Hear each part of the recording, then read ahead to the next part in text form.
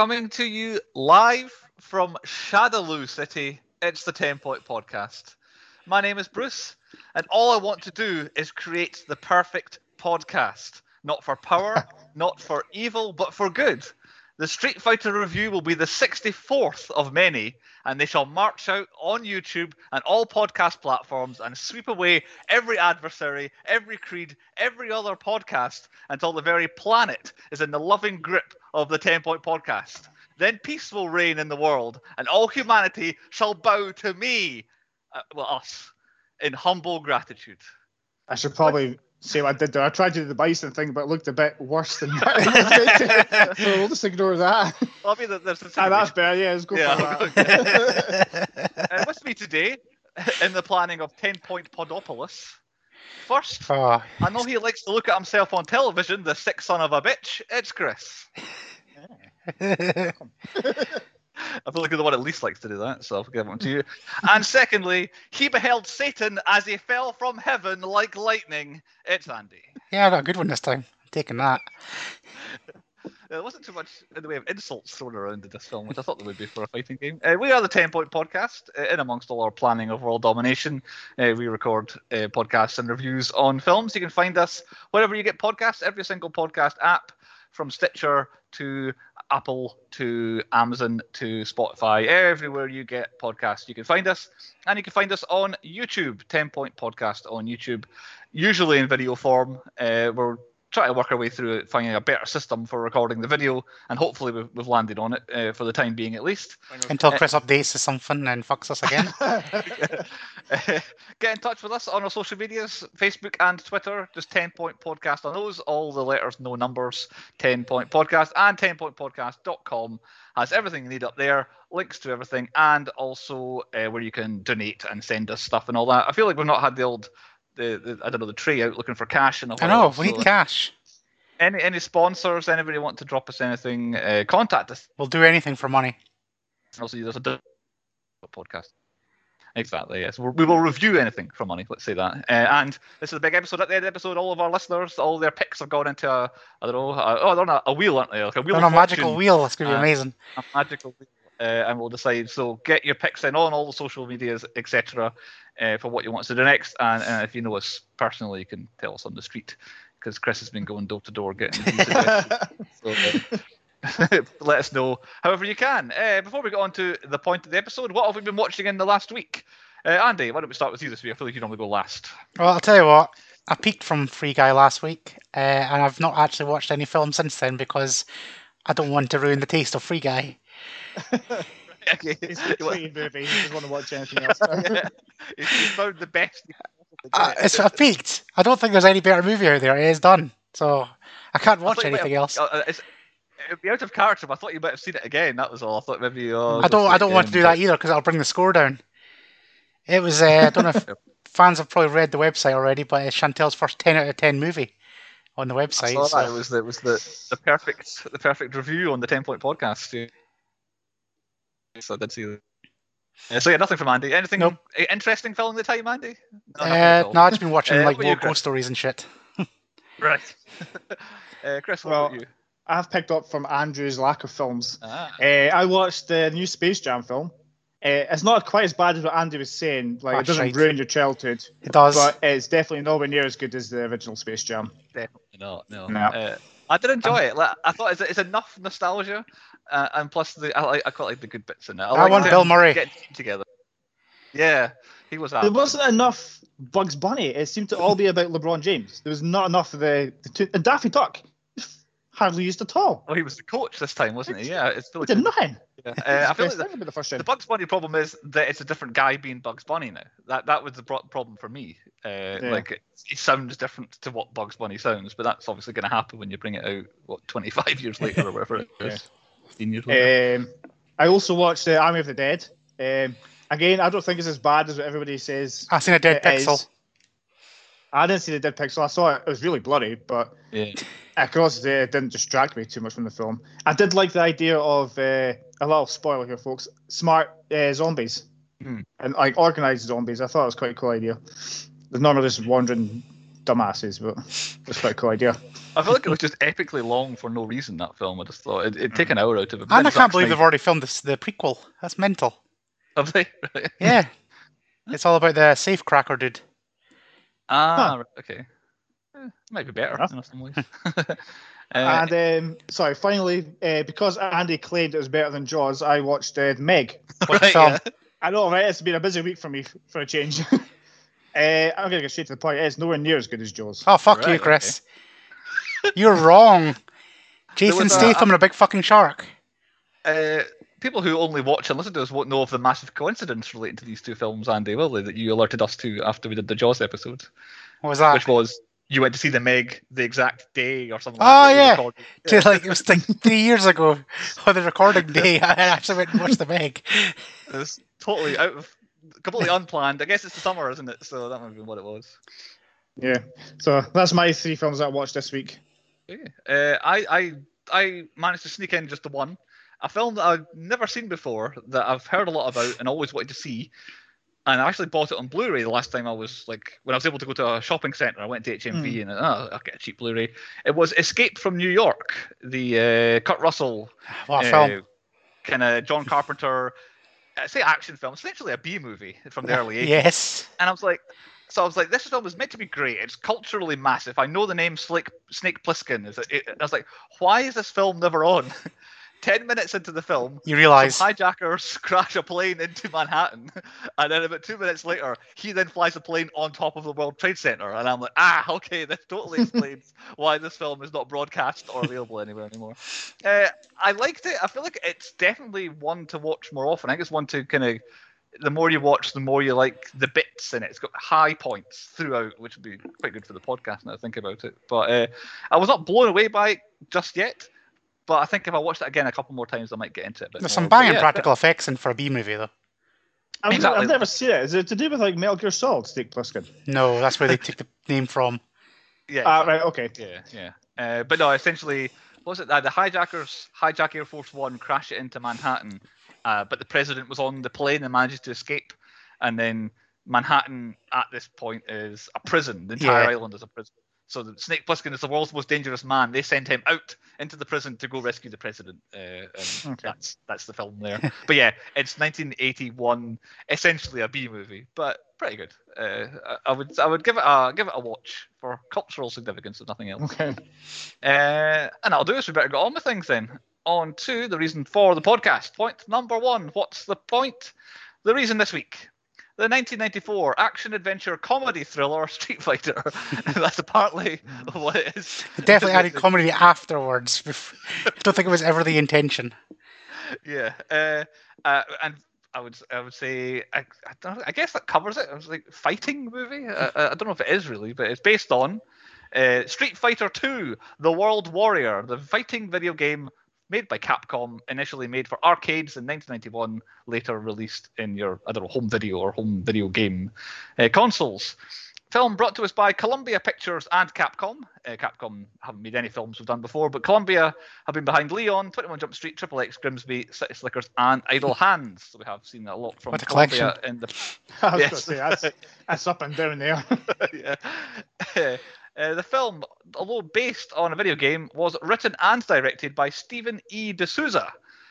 We've also covered him a couple of times. His high credits on his filmography were writing 48 Hours, Commando, The Running Man, Die Hard 1 and 2, The Flintstones, and then after Street Fighter, which comes around there, Judge Dredd and Lara Croft Tomb Raider, The Cradle of Life, which I think is the second one.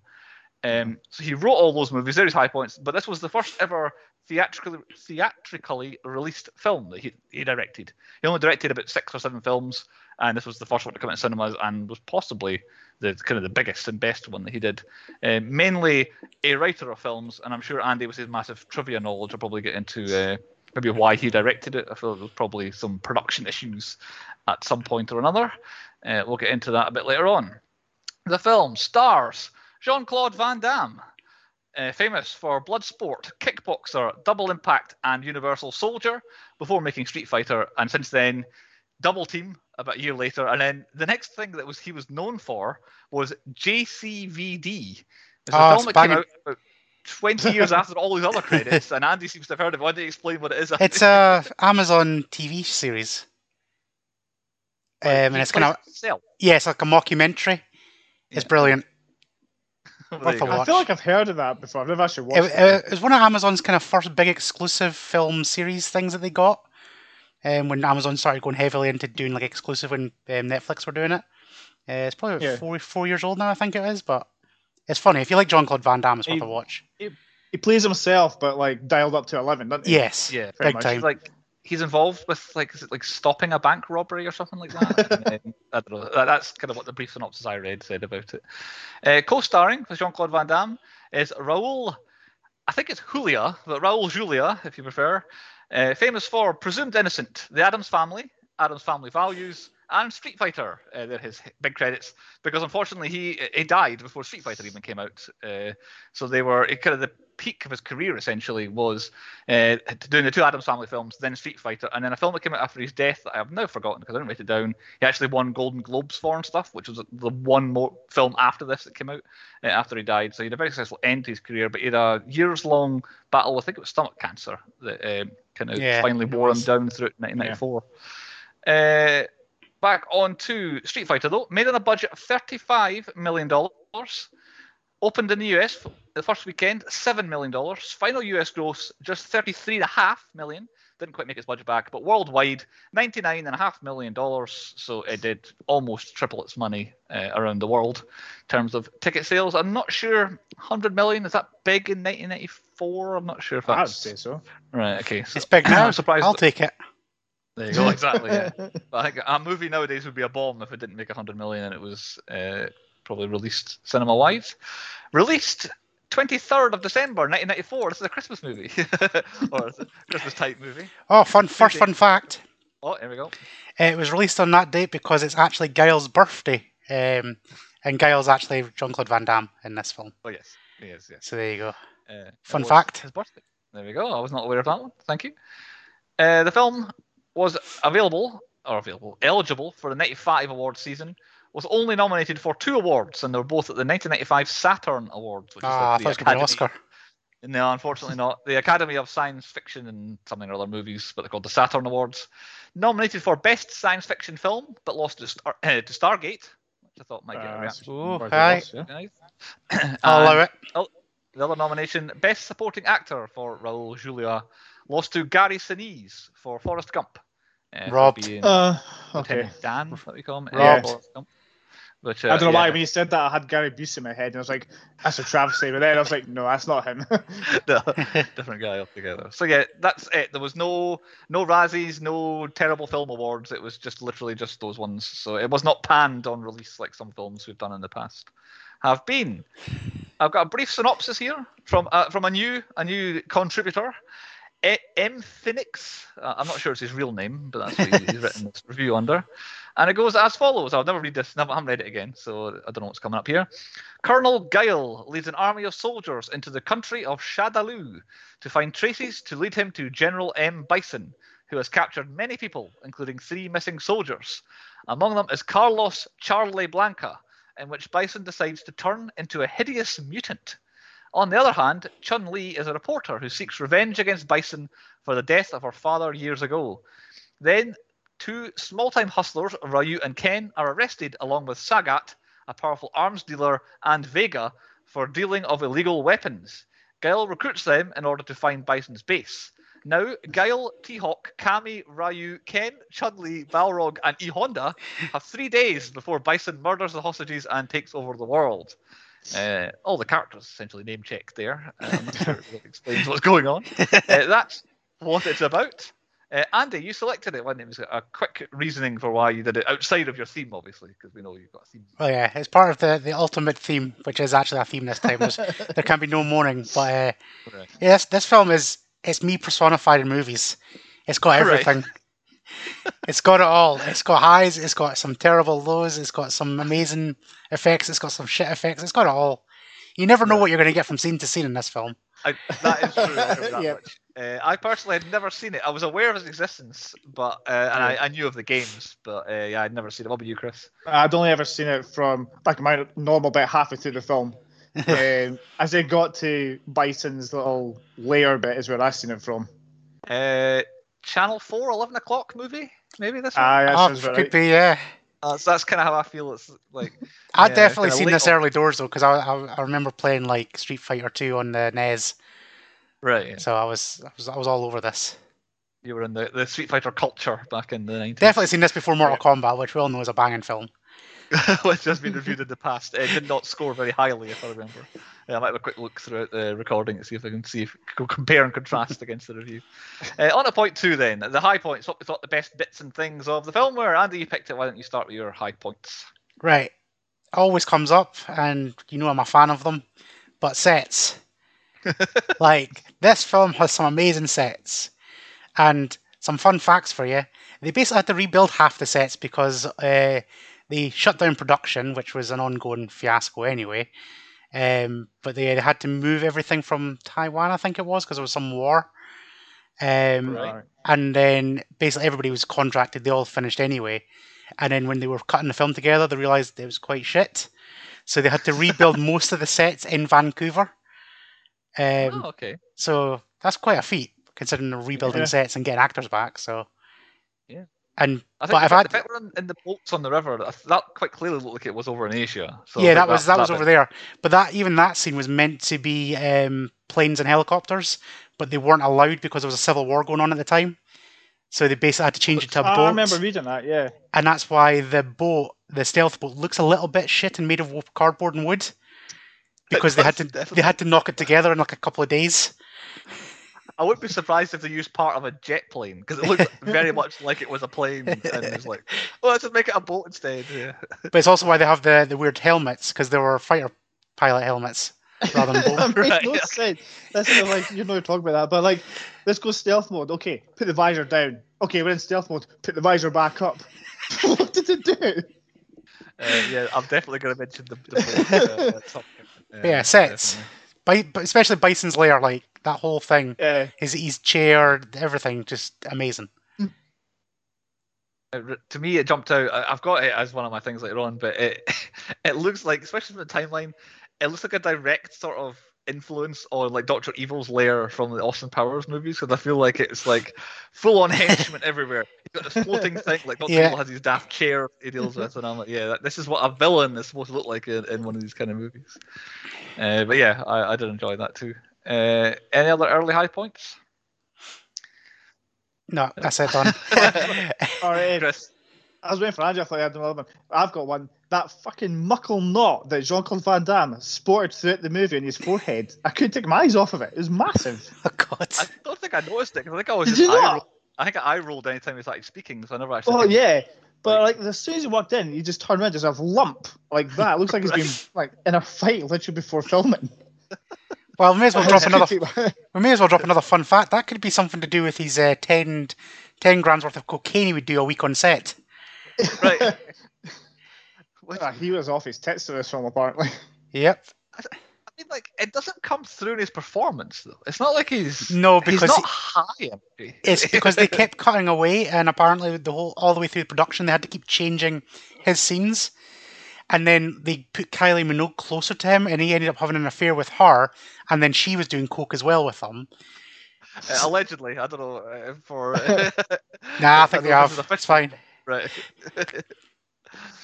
I see. Okay. Yeah, so Chris, I feel like it doesn't like bring him out in a whole bunch of it. He's not like he's I'm so full of energy. He feels like he's, I don't know, struggling. I sound like the opposite, actually. Yeah.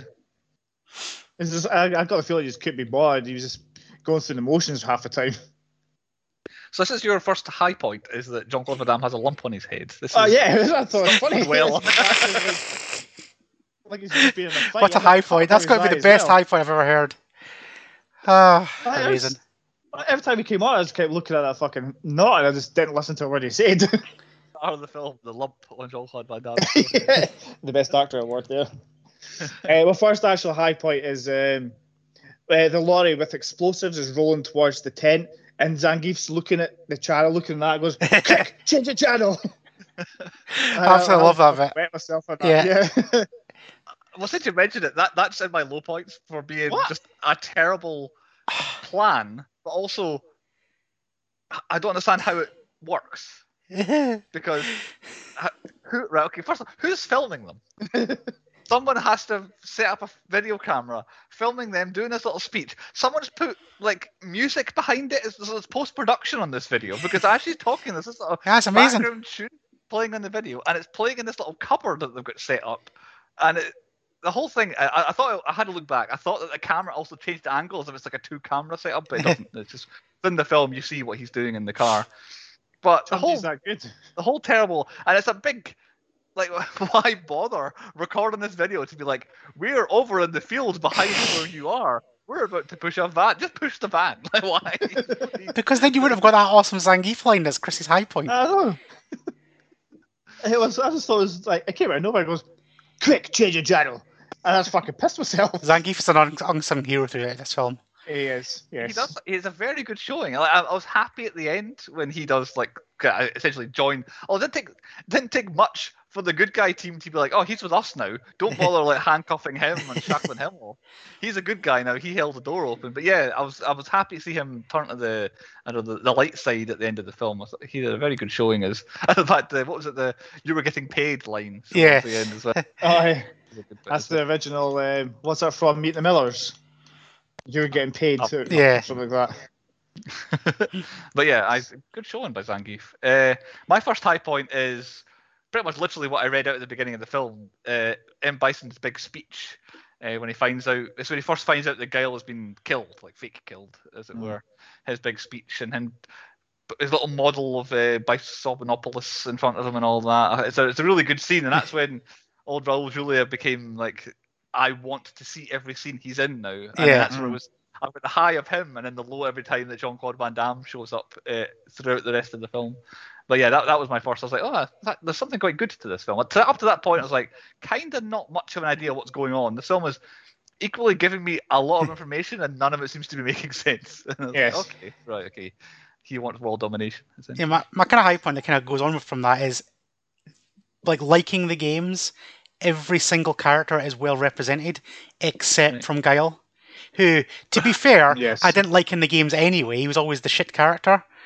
And yeah, it's the same thing. Everybody else is amazing, and especially Bison. Everybody always remembers Bison.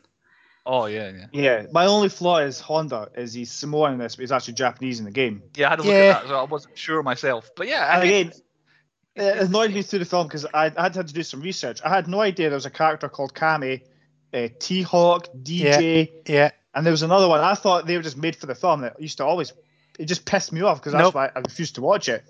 They're all in the game. This must have came out after or something. Yeah, or they're all before this game. They're all in spin-offs and stuff like that. But the one big thing that Capcom wanted for this was to get all of their characters in. And at the time, I think they were up to about 34 characters. But the director just basically said, no, people can remember 6 characters. That's all you need. So even then, he still had to sneak a lot more in. Yeah, because there are real bit parts that have like a name attached to them when the film's on. Which I'm assuming for fans is amazing. It's like, oh, yeah, that's him, and that kind of makes sense. And that's her, and that kind of makes sense. I was I used to really looking forward to Dalsum though with his stretchy arms, but he's just some weird doctor in this one. It was, but he's going to have stretchy arms. He can see him. He's at the end. He lost his hair and everything. He was the most annoying character to play against, though. Stretch halfway across the screen and kill you. Yeah, that's true. I better Honda, but I'll discuss that later. My next high point is Captain Sawada. Like, anytime he spoke, he made me laugh. He had the worst dubbed voice ever. Yeah. And if that is his real voice, then I apologize to the guy, Captain Sawada. But it was just really badly dubbed. And then he started speaking Japanese, or Chinese, I'm not sure. And then it was fine. Because it was actually him doing it. It made me laugh. It was just, every time he spoke, it was like, who's the madman to do this kind of thing. It was also, he often came off the back of Van Damme. Yeah. Either in person or also with after the fact ADS stuff was also really bad as well. So it's like always the 1-2 punch of the two of them being really horrendous. There was a couple of times where it cut to Chun-Li and Ming-Na Wen, she was not saying the words that she was saying. There's a lot of goofs in this film. The tent pushing car thing. It's because they added lines to make it better afterwards. Yeah. Exactly. So there's a few of them, but yeah, your man, he was the standout for someone in a cupboard speaking for him. It did make me laugh though, so that's why I put it as a high point. Immediately before the old exploding van, I've got my next high point, which was the actual magic act itself. Blow your mind. I thought it's a really good act. I still have no idea. Like, obviously, I know how, but how they could physically get her out of the barrel and up at the top of the tent in front of everybody. But yeah, I thought they did really well. I've got this like a bit later on, but the forced. Oh look, it's Capcom lid, and I'll just keep you showing to the camera. Then I'll put it down so you can see that it's a Capcom lid. Product placement of the order there, yeah. But I thought the magic act, although it was a bit of a jump, because I feel like the previous scene, I can't remember what happens directly before it, but like the three of them are like, oh, we're our little team of heroes, and something scuppers their plan, or we need to come, and then literally it cuts, and it's the three of them standing performing magic, and I'm like, quite a strange kind of transition from one scene to another, but yeah, I enjoyed their act. That was my next high point. My other high point is, it's a hard one because I have to kind of half it because there's part of it it's going to be in a low point. But is the actual story for a fighting game is pretty good. Oh, the whole kind of good versus evil type thing. But I don't like Guile at all. I hate his story, and I feel like you could have just took him out and had it like Ken, Ryu, and Sagat, and then they get called in to kind of help try and find where Bison is. Because I enjoyed their story. I did enjoy the Sagat, Ryu, and Ken story.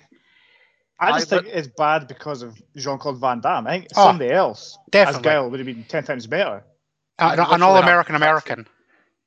Yeah, the exact same thing I've written down is that there's essentially 4 quarters to the film. You've got Bison, Chun-Li and her team, Ken and Ryu, and Guile. They're the 4. And no Kylie Minogue can even help what Jean-Claude Van Damme is doing in his little bit. Even Simon Cowell comes in and just camps up to like 120 out of 100. And that's to take. I mean, like I say, take that chunk out. I'd much rather see Chun-Li and her undercover thing, and the 2 guys with their scams trying to get in Bison. You could have the background of a war, but it's not exactly. Like these guys aren't. They're operating with the armed forces. They're trying to do their spy shit. I guess it would be. It's how I've always thought this film should be, but. Another fun fact for you, this actually was meant to be a tournament film, like Mortal Kombat. Before Mortal Kombat was even thought about, it was still just been put into production. Capcom were like, we want a tournament-style film. And the director basically went, nobody's going to watch that, it'll be shit. And then Mortal Kombat came out exactly 1 year later and did a tournament-style film. Yeah, so I didn't realize there was like a backstory. Do you know, like Mortal Kombat now has a backstory. Yeah, with like all the Sub-Zero and all that. I didn't realize there was a whole story to Street Fighter. I thought it was just a tournament. Because it never comes across in an arcade. You have to actually read that scrolling bit before you put your coins in. It tells you the backstory as it scrolls up. Chris, do you got a high point? I do. Bison ripping the piss out of Sagat. You didn't see that, did you? Chris has had all the disabilities now. People that can't talk, people that can't see. Bison, I thought he's fucking brilliant. Him just in general is a highlight reel of high points. He is my final high point, capital letters, is M. Bison. Yes. Like everything he does. But specifically before I get to him as a whole, the scene in his quarters, another Dr. Evil style scene where we've captured the woman, take her away to my quarters and dress her up in an outfit. That always seems to be a thing. Dress her up in an outfit. And then every bit of them in his quarters with her being all done up and all that, which is always funny. Him getting changed behind the thing and then his hat rack with like, I don't know, 10 slightly different hats, or it changes from his business hat to his relaxing hat. Is amazing. The sweet jacket that he's on, his smoking jacket, is amazing. And then him just making a drink while she's talking about his people coming and just destroying her village and all that. And it just, even at the bit at the end, where he's behind the perspex thing, and everyone's getting gassed to death. And he's all like, that's not happening. Maniacal. It's an amazing scene. Her doing the flying kick over everything as well looks a bit humorous, but again, it's a bit of action in it as well. And although her annoying people coming in, as she was getting the upper hand, Lee, distracting her so he could get away was annoying. But yeah, that whole scene is amazing, and it is made purely. I suppose the 2 of them. Ming-Na Wen's doing something; she has to talk for the entire time. But yeah, what would have made that so much better is if she did her like a hunter kick thing. Yeah, she does it again, the really fast thing. I thought that's what she was gearing towards, but I'm assuming she would do once he got back out. She hadn't been distracted. She'd have done that, I reckon.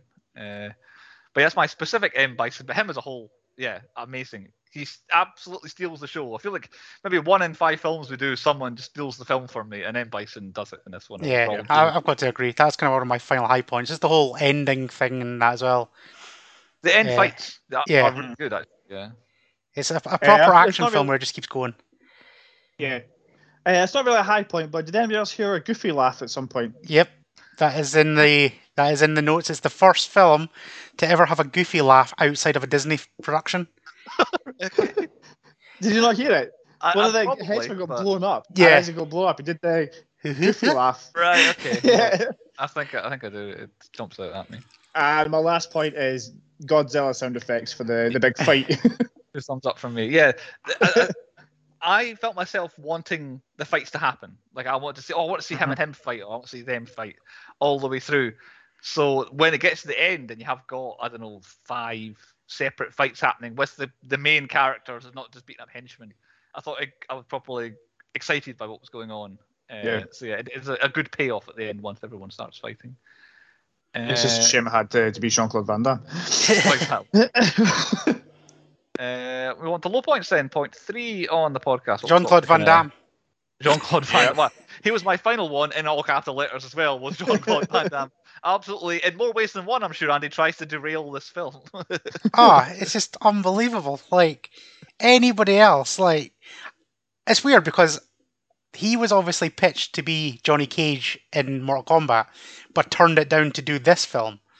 Now, I like both of these films, but I feel like he needs to be in this film because if he was Johnny Cage in Mortal Kombat, it would have been awful. It would have been, yep. Whereas Johnny Cage didn't exactly make that film. Well, but the guy that played Johnny Cage, he's played it perfectly. He's pretty good in this film. The campiness works. I don't think it was ever their intention, but it turns out that it kind of works. So I feel like he was best placed, but he's still the worst person in this film.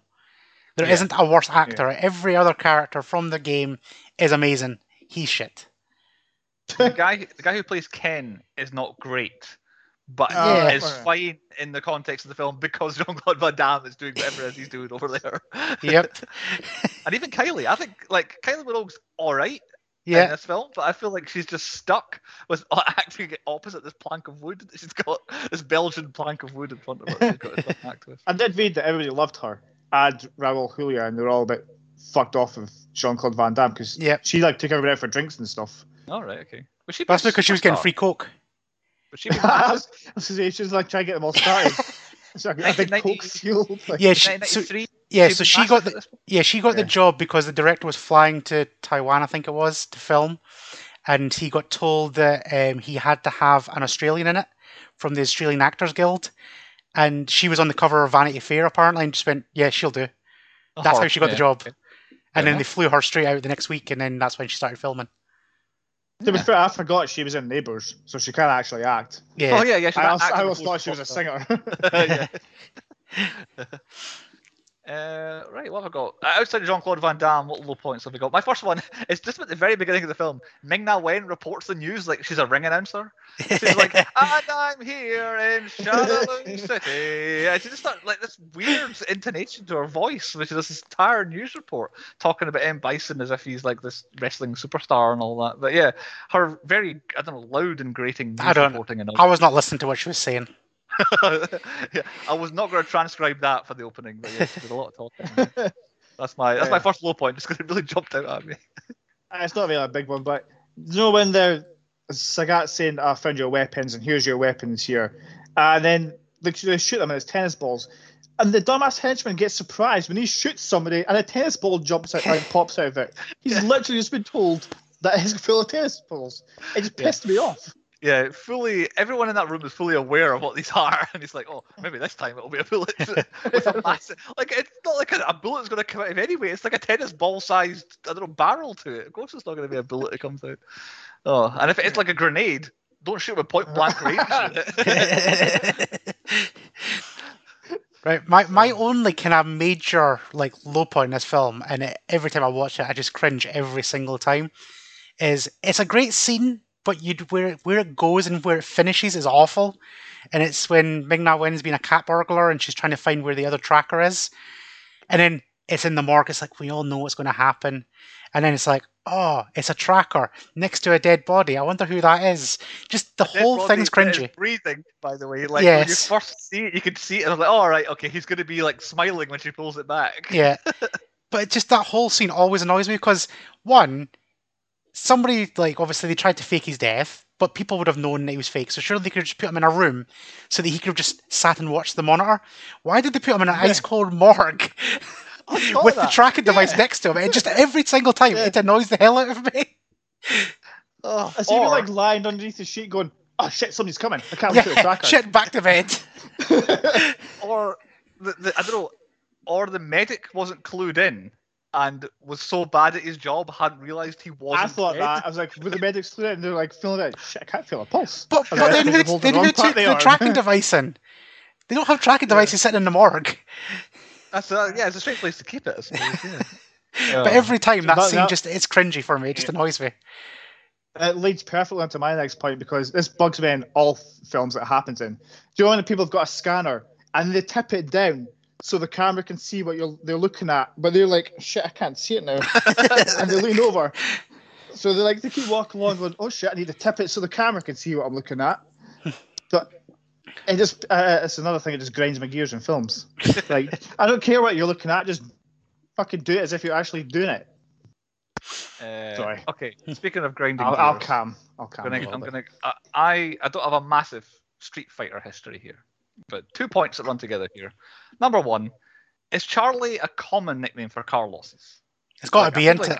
It must be, but I feel like Carlos, it's pretty much changing. Carlos and Charlie are pretty much the same. Like, it was a big leap, if that's where you're going. It's a big leap. Also, it's like, if it is, then I feel like it's been really bad luck, and also Guile really dropped Carlos in it. Yep.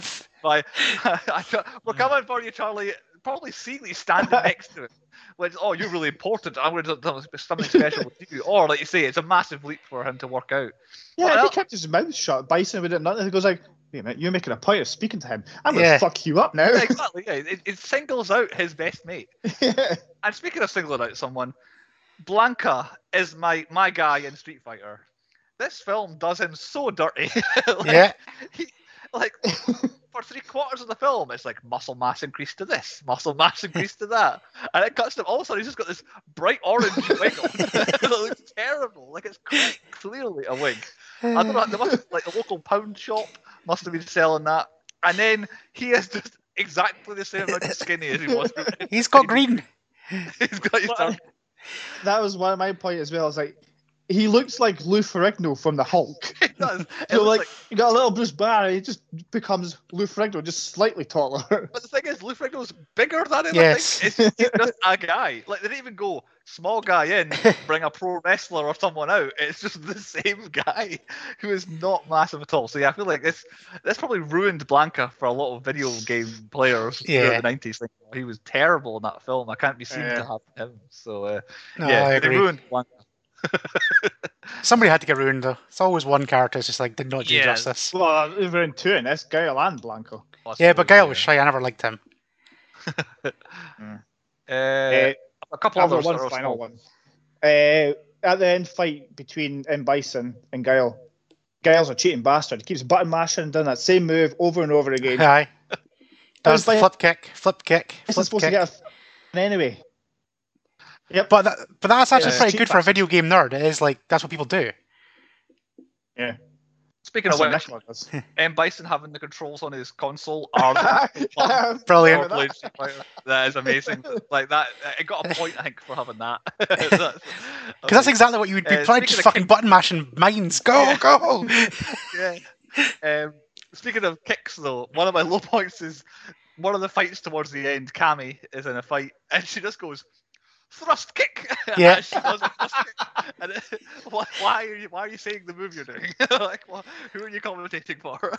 I think she was the only one I didn't get the memo of. We're not actually going to say our moves. Yeah, exactly. Yeah. But and my final low point is M. Bison, under no circumstances, should be giving out his PIN number to DJ. Like, that was his major. Like, he says, has the money gone in my account yet? And DJ can just do beat. So he's definitely giving his PIN number out there. Any final low points? No, I've got a quick riddle for you. Oh God. How many goons does it take to pass a gun? Oh, 3, apparently. yeah. Like Vega picks up the gun, pass it to Zangief, who passes it to Sagat, who then passes it to M. Bison. Why couldn't Vega just go, here you go, pal, here's a gun? Yeah, okay. I thought Chris was going to do one of the jokes, like how many Bison things does it take to change a light bulb? Well, I don't know. Did you guys never watch the end credits? No. Possibly not, actually. It was end credits. So you didn't even see the end? Like, this is like 1994 post-end credit scene. No, normally make it through, but I don't know why I didn't finish. All right, so I've got to tell you the post-end credit scene. So this was added for right. This was added for home video. So when the credits are rolling, the guy that does the stupid jokes for Shadaloo City, he's doing more jokes throughout, and in the very end scene, it kind of cuts to this little computer, and then it's like got all these like things, and it's like going down, it's selecting settings, and then it's got like end game settings. And then he clicks it, and then you just see Bison's hand come back out of the rubble. So Bison's still alive. I better change my stats. I do highly recommend it. It was one of the first post-end credit scenes I ever saw. All right. Well, there you go. I never do it until I've only started doing it after Marvel films now. 1994 post-end credit scene. Bison's still alive. Normally I'm still doing my notes, so I just let it run in the background. I don't know what stopped me. That's weird. There you go. So yeah, Bison's still alive. Good. I'm glad to hear it. Right, better rattle on. But move on to the stats now that we know that's happened. On to the stats. I kept track of the usual ones, a couple of extra ones, but didn't go too successfully. Number of shits in the film, there was one and one only, and I believe it was all Jean-Claude Van Damme. He got to say it. Not a lot of swearing throughout, no F-bombs whatsoever. At one point, Kylie Minogue did shout, "No, you can't," which I did mishear, but but yeah, not much in the way of swearing. Explosions. 54. It's been high for a while. I think not had much in the way of explosions. They were kind of condensed into a few sections of the film. 54. Deaths, now that I know that M. Bison survived, 19. Also, that's another thing. He's M. Bison. Do we ever know what the M is at any point? I feel like he's always M. Bison. Is it not said at the start? I don't think so. He's always just General M. Bison. I don't even know, and I played the games, so there you go. Yeah. Because apparently E. Honda is what he is in the games, but he's just Honda, and it's referred to as Honda. But yeah. M. Bison. So all across my notes, I've got M. Bison, M. Bison, M. Bison everywhere because they kept saying it. Anyway, back to the stats. Fights. There were 15 fights. Yeah. I went 15. Anytime someone attacks someone, that's not a fight. It has to be like an actual fight. So I went 15. I tried to kind of separate them at the end. In one way, that's one big fight, but I went fight. And then I carried hand-to-hand between actual game characters. Right, okay. So I got 7 between the characters. There we go. So there was a couple of goon fights, I think, in there as well. And I also kept track. This film's called Street Fighter. How many street fights were there? There were none. not one fight happened on a street at any point in this film. There was one kind of in the sort of prison where they fought outside the van. Yeah. But then that's in prison. I don't know if it's on the street necessarily. But yeah, that's where I got to. The 10-point podcast quotas. Dead animal. Not that I could see anywhere. I didn't notice a dead animal There's anywhere. A few chickens about. I don't know if any of them got killed when the thing was going away. Yeah, maybe exploded at some point. Yeah, maybe run over by the truck. Yeah. Anyone peeing or pooing at any point? Not whatsoever. They couldn't see anyone. And I think for the first time in a while, no strongly hinted at paedophiles in the film. I think we got away with no. I think we're good. I think we're pedo clear. I think we might be. This is a good one. Although I don't know. I don't want to cast aspersions. Sagat, he's into some weird stuff, so I think he. He's just a gun runner. He might have done. And did they say the thing? Did they say Street Fighter in this film? No. They did, technically. The scene is behind Andy for the YouTube viewers. When they walk into that fight club sort of scene where Vega's fighting, there's a song playing in the background. Yeah. And it does say the words quite clearly, Street Fighter, in the song, and then starts talking about being ready to rumble. I had that CD. I bought it in Virgin Records at the in Dumfries in the Lawburn Centre. At the Lawburn Centre, amazing. So yeah, technically they say Street Fighter in the song, but no one actually speaks it as a line. But yeah, and that is it. Chris, any other stats from you? Just your characters? Well, it says there was a Wilhelm scream, but it didn't sound like a Wilhelm scream. No, very early on. It's when the guy gets thrown into the pit, doesn't it? Yeah, I didn't count it because it didn't sound like a proper one. My other one was I was going to count. Do you know how in the game you had to like smash a car and break a wall and stuff like that? So I was going to look for that. There was a wall break and there was fighting, like for Street Fighter, but there was no car smashing, unfortunately. So that was my stats. Not bad. Andy, do you have a most pornographic scene from the Yes. Oh. Right. Yes, I think I know. I'm thinking the same one as you here. It's pretty much Ming Na Wen. I've gone straight down. When she gets that costume on, holy shit. Yes. It's like she It just would brought have made it even better if it was blue instead of red. I would have preferred the blue one. Yeah, but Street Fighter 2 Championship Edition, that is her outfit, so. It's always blue. But yeah, her in that outfit. Oof. Like, actual proper pornographic moment that time. No food or satisfying. No, food-wise, Bison did get me a little bit when he wanted the food court to be bigger. All the contractors are going to want in there. Bison's my man. He's got the priorities right. I'm okay with his dystopian future. I'm all right with it. Not too much to argue with about it. It looks quite cool as well with the skull and stuff. Yeah, exactly. I'd like that to be my town logo, whatever you want to call it. Better crack on then. It's the halfway point of the podcast, technically. So it's a half-time quiz. I have got a little quiz written down here. I don't have. I'll suck at this. I'm trying to think. Andy's the expert here, so do we want him to go first or do we want him to go second? I'll go first. I think I went first last week. Right, so Andy, I'll give you the first set of questions. So, question 1 for Andy. Some of these are very easy, some of these are not so easy. What nationality is Cammy? She's American. She is not. She is British. Is she? That's Kylie Minogue attempt at a British accent through it. Yes, her little patch. Oh, I thought it was American. I'm confused. Why didn't just do Jean-Claude as Belgian? He doesn't that's have exactly what I was going to say. Guile's a big American character, isn't he? Like he has the American tattoo, which is but she purposely shows off every time he uppercuts somebody. Either make Jean-Claude Van Damme a Belgian guy or cast a different person to be an American. I like how Kylie Minogue has to affect an English accent to be British, but Jean-Claude Van Damme can just do what he likes. like you're American, most definitely American. Anyway, on to Chris's question. Sagat says that Vega is his greatest champion since whom? Who was the last? Iron Fist, which was him. Correct on God both damn it, counts. Chris. Back to Andy. What is Guile's first name? His Christian name, if you wish. Ah, shit. I forgot. It is said a few times and also printed on his boat. I know, and I've completely fucking forgot. Oh, pass. Is it not your middle name, William? It is, in fact, William. Unlucky there. There were a couple of easy ones, Andy. Shut up. It's hard. I don't do easy. Chris, Honda has a guidebook in his van. Its title... I made a note of this. Okay, its title is Shadaloo on blank a day. Can you fill in the blank? $25 a day. Fucking hell. I made a note for that is right there as well. I'm drubbed. I can't win. It's over. Well, it's 5 questions each, so you need to get this one, I think, Andy, or we could be scuppered. What would the exchange rate be of a bison dollar to the British pound? £5 to a bison dollar, correct. That's what it would have been, but did not get that far. Chris, Sagat wears an eye patch. Which one of his eyes does it cover? His left. His left is indeed the correct answer. And it's right in the game. Oh, is that right? Yep.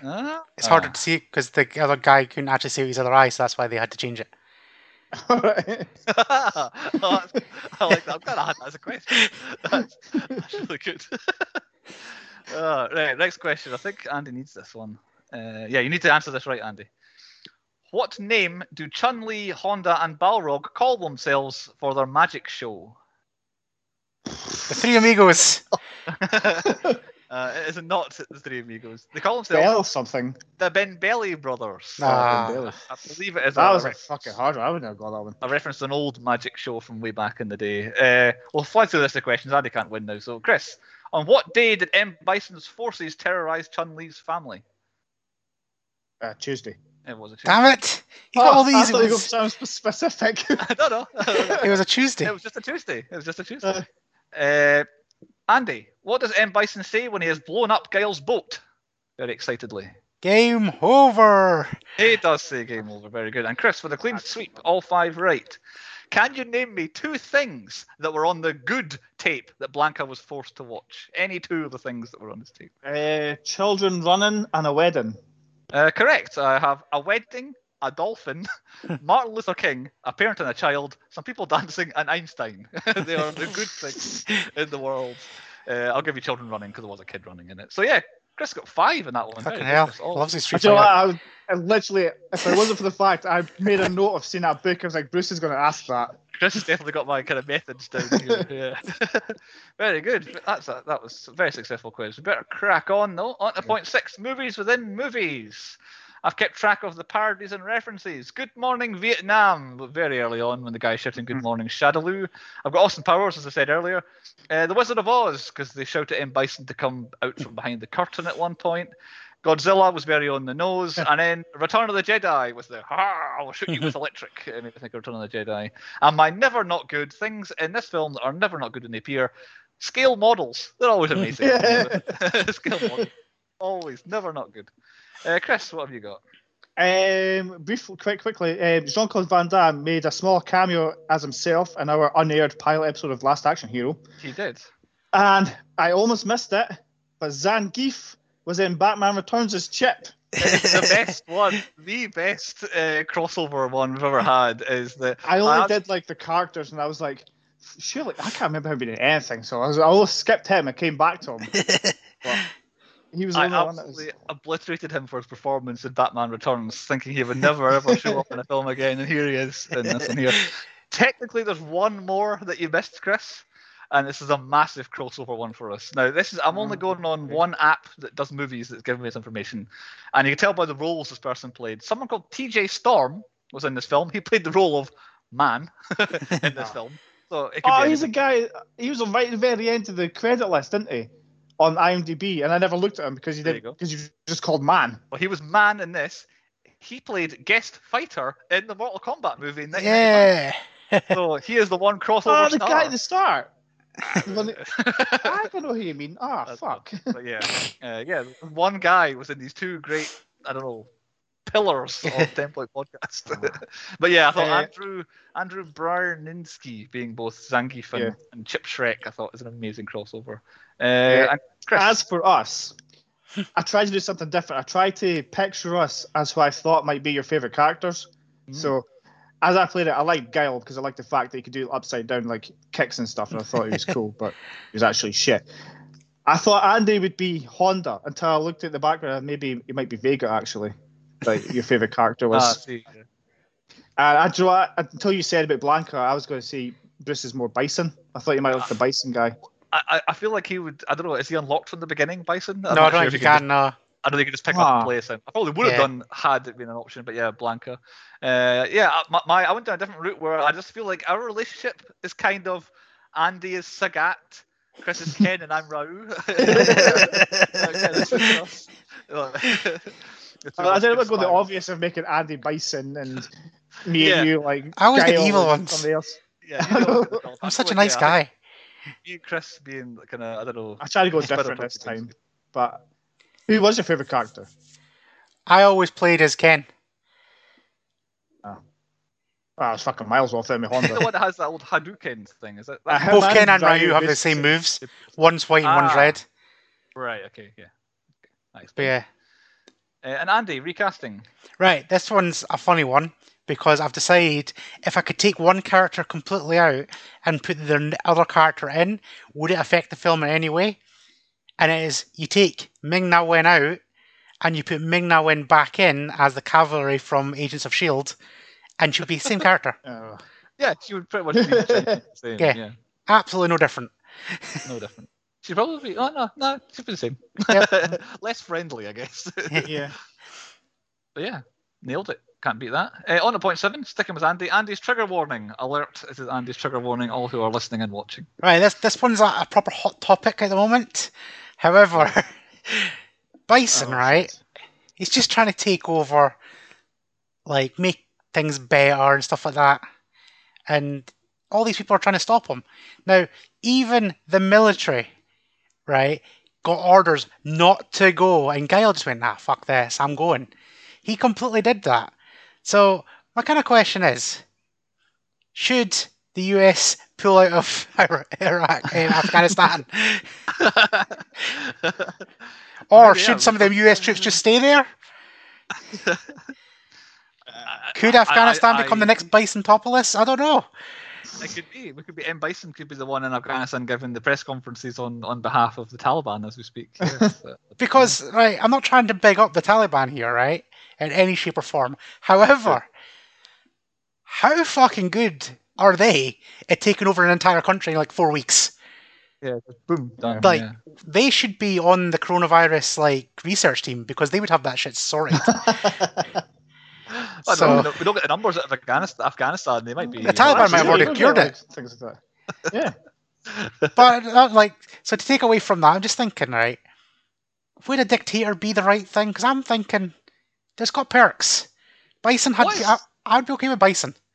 What is he doing wrong? Like, at what point is he being evil in this? Exactly. Like, he has a massive people, basically. Yeah, but he's holding them to ransom. All he wants is just the money. Like, yeah. At what point he did kill 2 people just like that, snapped their necks. Yeah, but they probably deserved it. But they're not the ones that he'd like. They were challenging to a fight. Yeah, they were enemy soldiers, right? Yeah. So like it's they were Gail's troops. They had the same uniform. So, to be fair, I'd probably rather die than work under Guile. Exactly. I would much rather work for Bison than Guile because it seems like if you work for Guile, you're probably going to die, and Jean-Claude Van Damme seems like a bit of a dick. Bison seems to pay well, and like DJ just run off. Well, yeah. Zangief didn't get paid well. When it comes to the end of the film, Jean-Claude Van Damme has defied direct orders from not just like his armed forces, but like the world's armed forces. Is he just going to be court-martialed and arrested? Like, is he in the wrong here? Because he went and did something he wasn't supposed to. He is, but he'll be branded a hero because it worked. You reckon? I reckon there'll be someone from the Bison law team will be, like, trying to get him, like, I don't know. Well, now that he's still alive, he can come back and sue him because he came in here and attacked me for no reason. Exactly, yeah. He was told not to. So, yeah, to round off my trigger warning, if you're an American soldier, listen to this in Afghanistan, maybe just stay out there. Don't listen to the orders. Help a friend. There you go. I wasn't sure Randy was going to go with this. Andy's definitely gone the correct direction, but I had a wee, not guess so much, but I thought I maybe just mentioned it in the trigger warning section. Again, this is my own trigger warning. This is 1994. This is less my trigger back then. Is there a suggestion that Sagat and Vega are a gay couple in this film? That prison when he's standing behind them going, yeah. Because there's like one scene early on where the two of them are sitting together, and I'm like, are they meant to be looking like? And then when in the prison, I'm like, he's definitely like, he's looking after him in prison. But I like that Thingy would offer in Honda a handy as well after 2 weeks. That's a true friend. That's just the best line in the film. I forgot about that bit. It's a true friend right there. Yeah, it's a great line. Right, we better crack on getting through the rest of the podcast. Point 8, the nominations for the 10 Point Podcast Awards at the end of the season. I have quite a lot, so I'll lead off with mine now. Best acting, Raul Julia, of course. Worst acting, Jean-Claude Van Damme is hideously bad, so it has to be him. Yep. Best costume, M. Bison's costume, which won. Any of them are all the best. You know it's a good costume when it's like right at the very first, when the opening credits. I was literally going to say that. You make a point of note if it's saying M. Bison was created by this person. Yeah. Like, this is going to be good. Yeah, exactly. I feel like you guys might have Chun-Li slightly behind, if not ahead, but I'm going M. Bison as my nomination. Best fight. Because of my Godzilla tendencies, I'm going Zangief versus Honda. It's probably not literally the best fight, but it's the one I enjoyed the most. I'll go for that one. Worst accent is definitely a category we've done before. Does Jean-Claude Van Damme count? Because is he even doing an American accent? So, I'll float it out there. We'll see what happens. I'll nominate him. Worst sets. The lab is especially rickety. Like, when he's not doing stuff, the walls are shaking. At one point, the doctor sits down at the console, the whole console wobbles back and all that stuff. So that's definitely getting the worst set. I haven't noticed that. I've got best hair written down here because I was definitely at one point thinking Ryu has amazing hair.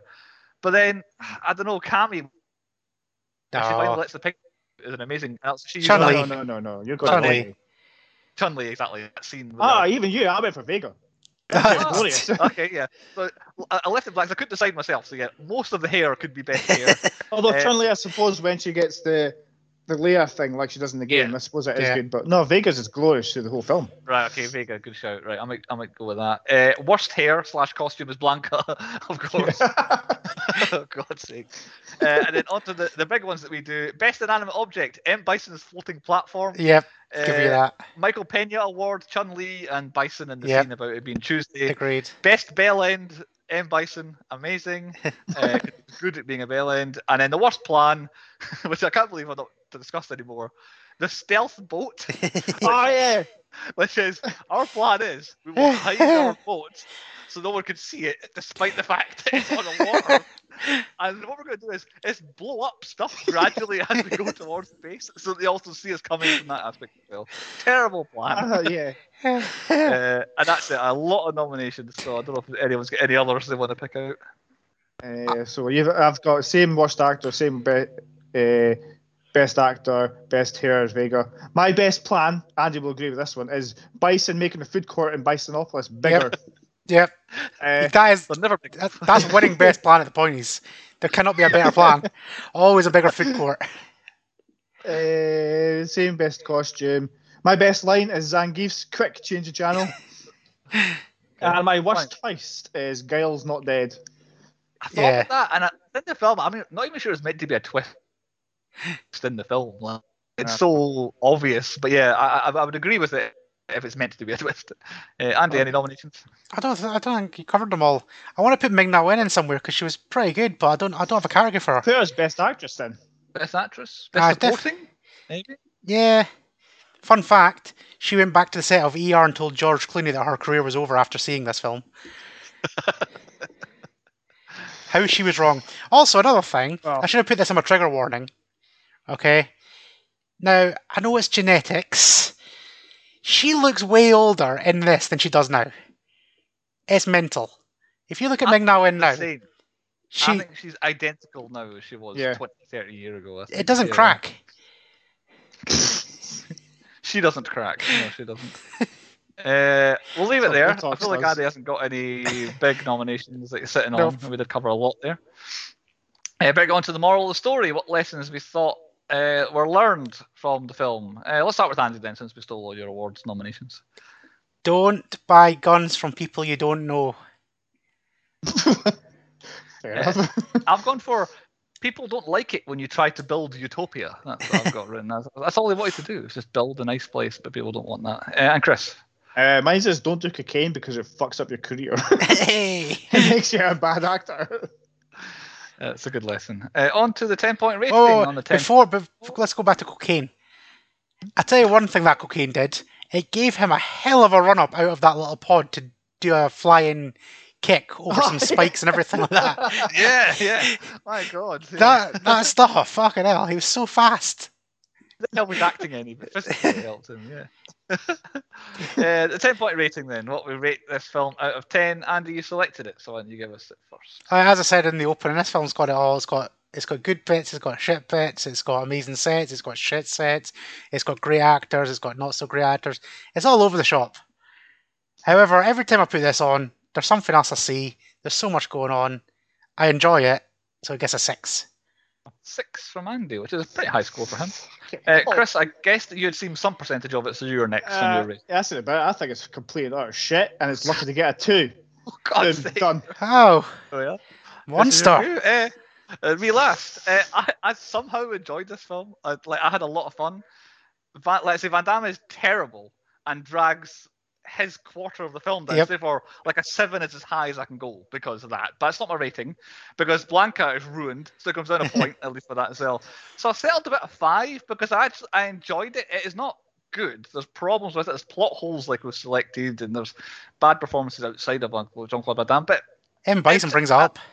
Yeah, he's amazing in it, and there's bits and pieces and homages to the characters and all that stuff. So yeah, it's a 5. I think if I watched it again, it might get better if I kind of start to love it a bit more than rather. Especially if you watch the end credits. Yeah, exactly. Yeah. What did you not vote Mortal Kombat then? Because do you think this is better than Mortal Kombat? I think I do. So that gives it a 4 as our official rating for it, if my maths Chris's are good. face, he's disgusted. So it goes... This is ridiculous. Andy 6, me 5, Chris 2.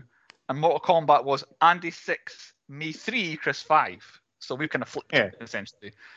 So I think Mortal Kombat is 10 times better than this. I don't know. It's up. It's 50-50 for me, and like my score shows it 6. So me, I go Mortal Kombat, then Street Fighter, and then the new Mortal Kombat, which is way better. Yeah. It's the best movie fighting game. It's so thing. disgusting. But yeah, I'm fucking disgusted. I'm furious. I don't think this is as bad. It's another one. I don't think it's as bad as people make out. There's problems. And yeah. Great. Literally, Raul Julia and Ming-Na Wen saved this film. Yeah. If it wasn't for them, it would be getting fucking 0, whether you like it or not. I enjoyed my time. There are times where we argue, and I know Andy hates it when the Coen brothers make him hate living. There are some films where we despise, but I feel like I had an enjoyable time watching this film. Never watching this again. Good, because it'll carry on with my theme. That's good. There we go. A couple of guesses of what his theme is. Good transition there. Chris, you said you thought you had an idea. Well, I was going to put Coke heads. I don't know. It could be the theme, but I'm not sure. It's not what I'm going for. No, it's themes that have been universally panned, but are actually better than what they are. No, because you've completely disproven that, because you fucking hate this film. Oh yeah, but that's why you're picking them. No, okay, not the theme. There's not films that average below a 3 on IMDb.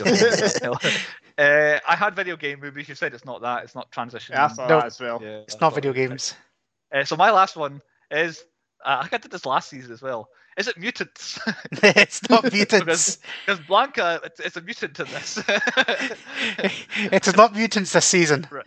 Not this, because I think beginning of last season, I guess whatever it was you had the season before, because that film also fit in. So yeah, that was my only guess outside of that. So I think on one movie we don't know what Andy's theme is. Next time it is not back to Chris again, because it's the viewer pick time. Yay! And hopefully we're going to get to see the wheel of. Let's see. We need to come up with a name for this wheel. The wheel of movies or something like that is going to come up here, and we'll find out together. Right, are we ready? The next is. I am ready. Right, there you go. You guys should be seeing this wheel. I will let you know when I see it. Can you see the wheel? Quite, but it's coming, I think. And yes, I can now see said wheel. Holy crap! There's loads. Here we go. Let's spin the wheel. What's next? We're spinning. Oh, it's slowing. It's slowing. Oh. Ready or not? Ready or not? I don't even know what this is. Off the top of my head, I have no idea. Yeah. What is ready or not? This is the ones that my picks. Do we have a name on who picked it next to it anywhere? I can find that name shortly, potentially. Next thing, ready or not? I know it's a Fugees song. Is it that? This is where we have to spin the wheel again. Well, I found 4 films. Sorry, 5. A lot of films called Ready or Not. Yeah, we never thought about this, did we? Nope, we did not. This is what happens when we do live spins. It's not like the Danish one, or whatever it is I can see here. Ready or not? If you find out it could be. Who it was. It could be the 2019 one. Could be what it is. Was it one of who picked Ready or Not? It was Rachel's pick, so that's one of Chris's friends. Would it be a film from 2019 starring Samara Weaving, Adam Brody, and Andy McDowell? We should just do that one. Let's do that one. I think we should. I recognise the poster on my phone here, so it looks kind of right. I've gone kind of like that. That's the one we're going to do. Not. We'll do that one. That was the top one that came up when I typed it on my app. Okay. So Ready or Not 2019. Let's see if IMDb. That's the top one on IMDb as well when you type in Right, we're going for that. So. This is what the random generator brings us. Ready or Not. We never thought about this, did we? Actually, if there's more than one film. We need to put dates on people's picks. Yeah, in terms of genre, if this ever loads on my phone, action, comedy, horror, mystery, thriller. So a lot going on there. Sounds like that. So everyone has seven days to find that. Yeah, that's the wedding one. Okay, yeah, I remember now. There's Jessica Bride in it. 7 days. Find yourself Ready or Not 2019, and we'll catch you next time on the 10 Point Podcast.